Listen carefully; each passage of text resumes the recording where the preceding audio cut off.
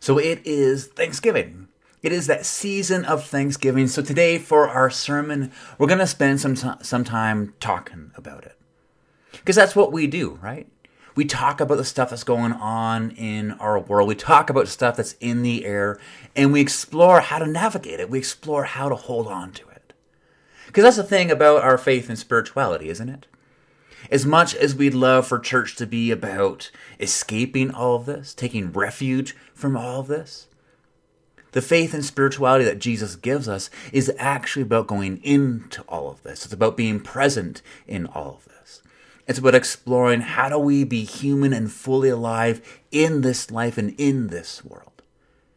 So when stuff is going on in our world, we have to talk about it. And today we're talking about Thanksgiving. We're talking about gratitude. But here's what we're not going to do. We're not going to talk about it in a way that's be thankful. Because I think we all get that. We all know, maybe deep down within us at least, that gratitude is something we should practice. It's something we should do. It's a good thing that leads to a good life. We know all that. So we're not going to talk about be grateful. Instead, we're going to get a bit messy. We're going to go into maybe a more tense place. And we're going to talk about how to be grateful. We're going to talk about the how. Today we're asking, how do we become people who are dispositionally grateful? Yeah, that's what we're talking about. And maybe right away you know someone who's like that. You know someone who's just wired for gratitude. They've got an energy, a hum to them. The Chris Tragers of our world.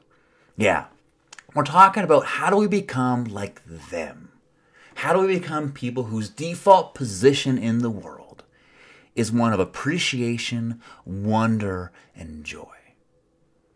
And we're going to talk about that not just because it's in the air right now, not just because our tradition sees it as a good thing to do, but we're also going to talk about it because I think gratitude is one of the answers to a question that we're all asking right now. And that question is, how do we survive this pandemic in one piece? Yeah, anyone asking that? I know I'm asking that. And I think gratitude actually has something to say to us. So today we're going to talk about that. And today we talk about the thing that David Brooks said, the bit of wisdom that makes me roll my eyes, and two reasons why it all matters. Are you with me? All right, let's go and give this a shot. Take 28, something like that. So the thing that David Brooks said. So maybe you know this about me. Maybe you don't. You're going to learn about it. But one of the things I love to do, one of the things that I hope I can always choose to afford to do, is go out and have some amazing food and great drinks. I'd love to do that. But this thing happens like 75% of the time that Dawn and I will go out for a drink or some food, whether it's our neighborhood pub or Bridget Bar, our favorite place. Shout out to the Bridget Bar. This thing will always happen. I will leave disappointed with my experience. There'll be something about the food, the service, the drinks, the atmosphere that will bug me and leave me feeling disappointed. And now, because it's a pattern, and patterns always have a truth to them, they're always trying to tell us something, I've been trying to pay attention to it. And at first I thought it was because I worked in the industry for like 10 years, so I knew how things should be run. I had an eye for them. And I'd just see stuff that nobody else would see. I'd see waitresses picking up the glass like this and be like, no, what are you doing? Or the music would be too loud and I can't hear, or just something will be off. But then, after I paid enough attention to it, I realized something else was going on in the room. I realized that my expectations were in the way of me having a good time. I realized my expectations were the problem. Expectations are a funny thing, aren't they? Well, they can be a really good and healthy thing. They can also be one of the things that get in the way of us becoming those dispositionally grateful people. And the way they do that, the way they get in the way of gratitude, is because of what expectations so often become. resentment. Yeah, expectations breed resentment. They have a knack for leaving us feeling bitter, slighted, and disappointed. And maybe you know this. Anyone know this? Anyone feel this? Maybe you've gone to something, maybe you've done something, whether it's church or work or relationships, whatever it is, but it didn't go your way. It didn't do what you thought it would do. It didn't do what you needed it to do. And so resentment came crashing in and you left feeling closed up, turned off, and bitter. Anyone? Yeah, it happens to me all the time. Because that's what expectations can do. They can leave us feeling resentful. And that's why they're dangerous. They so easily leave us resentful and leave us feeling turned off, closed up, and bitter. Yeah, resentment's a gratitude killer. And now we could, of course, just argue that, well, let's just not have any expectations. Let's just get rid of them completely. But again, probably not a realistic answer. The answer to this, as David Brooks would say, doesn't come with throwing them out altogether, but comes with having fewer of them. The trick, David Brooks says, is in lowering the bar. The way to gratitude, he says, is by lowering the bar. Because it's when we lower the bar of our expectations and stop getting resentful over the things that aren't happening, that we make room for something else. Gratitude. We make room for gratitude because we start seeing the things that actually are happening instead of things that aren't. We see all the wonderful and good things that we've never noticed because we took them for granted or because our expectations were too high or too focused. The things that were always there, but the things that we could never appreciate and enjoy because resentment was getting in the way. Yeah, for those of us looking to be grateful people, resentment is one thing we have to be so careful over. And one way around that, one way through that, is by lowering the bar. And so some questions for you as we look to become people who are dispositionally grateful. How can you lower the bar? How can you stop resentment from killing your gratitude? What's that one place? What's that one thing you do and you always leave feeling disappointed? Go back there. Go back and try going back with a lowered bar and see what happens. Yeah, put those questions in your pocket. Pay attention to those things. Try lowering the bar. So, part 2. I don't know why this is exactly, but oh man. Every single time I hear this proverb that people always say, this bit of wisdom that people always say, I can't help but roll my eyes.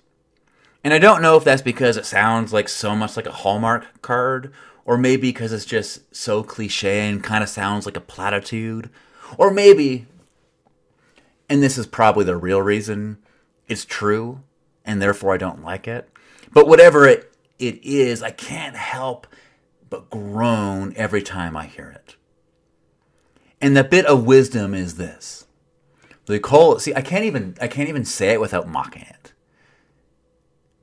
They call it the present, because it is a present. Oh my God. They call it a present, because it is a present. They call it a present. They call it the present because it is a present. Oh my God, I can barely say it. But as eye-rolling as that is, it's kind of true, isn't it? It's got a weight to it. And that weight comes from this idea at the heart of our tradition. That baked into the universe, baked into all of this, is so much wonder and goodness. That in each and every moment, our life is full of stuff that can blow our minds, melt our hearts, break us open, make us laugh, or make us cry. And the proverb gets at the sacred idea that, as the poet said, To be here is glorious. To be here in the present, in the here and now, open to all that goodness and wonder and joy. It's a gift. It's a gift. It's a gift for us to relish and be grateful for. And so as we try to become people who are dispositionally grateful, maybe we need to hear that proverb. Maybe we need to stop our eyes from rolling because it's got something to say. It's when we're not distracted by our expectations. It's when we're not back in yesterday or ahead in tomorrow. It's when we're not so caught up in ourselves but open to the world around us. It's then. When we're open, here, and paying attention, it's then that we can get in on everything that makes this life and world a gift. It's then that we can allow ourselves to be abducted by wonder. It's then we can relish in those small moments of joy. It's then we can savor the things we don't really deserve. It's then that we can appreciate that even though this isn't perfect, even though there's still things that suck around us, there's still goodness in it all. It is still a gift. Yeah, it's still a gift. And sometimes the trick, and I know this is true for me, the trick to embracing this is in slowing down. It's in slowing down to receive the gift that's around us. It's in slowing down to pay attention, to get curious, and not rush off to what's next, but instead choose to be here. Choose to look around. Choose to be open. Choose to be willing to be surprised. Because we trust that the present is a present. Yeah, the present is a present. It's true. It's right. As eye-rolling as it is, it's got something to say. And so for you who are looking to be more grateful, for you looking to practice that, how can you slow down? How can you see and better embrace the gifts that are all around you? How can you let your here be glorious? Yeah, two things that we can do to find that life of gratitude, to get into that posture, that disposition. Lowering the bar and being present for the present. 2 ways we can practice gratitude. 2 ways we can find that life that those things open up. But before you go off and answer some of those questions that I gave you, let's answer the question that we're all asking. How do we survive the pandemic in one piece? And I think gratitude's got something to say because of where gratitude leads and what gratitude pushes back against. So first, where gratitude leads. Now, while I'm sure gratitude leads all kinds of places, it leads to contentment, it leads to peace, it leads to comfort, it leads to relationships. One of the most important things that gratitude leads to is joy. It will always lead to joy. Gratitude will always turn into joy. It will always lead to that feeling, however fleeting, of being truly, deeply, and fully alive. Yeah. That's what joy is. Joy is those moments of feeling deeply and overwhelmingly alive. Yeah, that's what joy is. And the thing about joy, is that we can feel it even when life is tough and hard. We can feel it even when life sucks and the future looks dark and bleak. And here's why that is so important and so powerful. Joy reminds us that even though our world may be falling apart, even though dark stuff might be up in the air right now, even though it's scary, joy reminds us that we are still here. Yeah. Joy reminds us that we're still here, we're still breathing, we're still alive. Joy reminds us that life is not over yet. Yeah. Yeah, what a powerful thing joy is, right? It's so amazing. And so as we head deeper into this pandemic and we experience all the fear and the worry and the uncertainty that are coming our way as we head into what's probably going to be even a worse month than we've had, maybe we need to practice some joy right now. Maybe we need to relish in some joy. Because we need to recognize that even though all this is going on around us, we are still here. That despite it all, life can still be good. Yeah. Sometimes all we need is to recognize that we're still alive. That life is still good. And we can find there what we need to keep on going. Yeah, joy. Joy, so good stuff. But there's something else that gratitude does. Another way it can help us survive this thing. And that's what gratitude pushes up against. And so a story for you. And I think this story, it will do what it needs to do. So I was at the grocery store the other day, last week. I don't really remember when it was because it all just kind of bleeds together. But I was at the grocery store. I was at the co-op. And as it sometimes happens, maybe this happens to you, I ended up following the same person around the entire grocery store. It's like we had the same list and the same grocery store strategy. We went around, and then we went up and down the aisles, and we even were at the same checkout. But at one point in our shopping trip, we ended up in the aisle with all the pandemic survival gear. And this person, she grabbed the last box of masks, which is a big deal, right? The last box of masks. Numbers are going up. Things are getting scary. That mattered. And you could see everyone else in the aisle notice, and you could see them all get freaked out. You could see the tension rise. Something got cranked up to 11. And maybe you know that feeling. Maybe you know what they were feeling. I was certainly feeling it.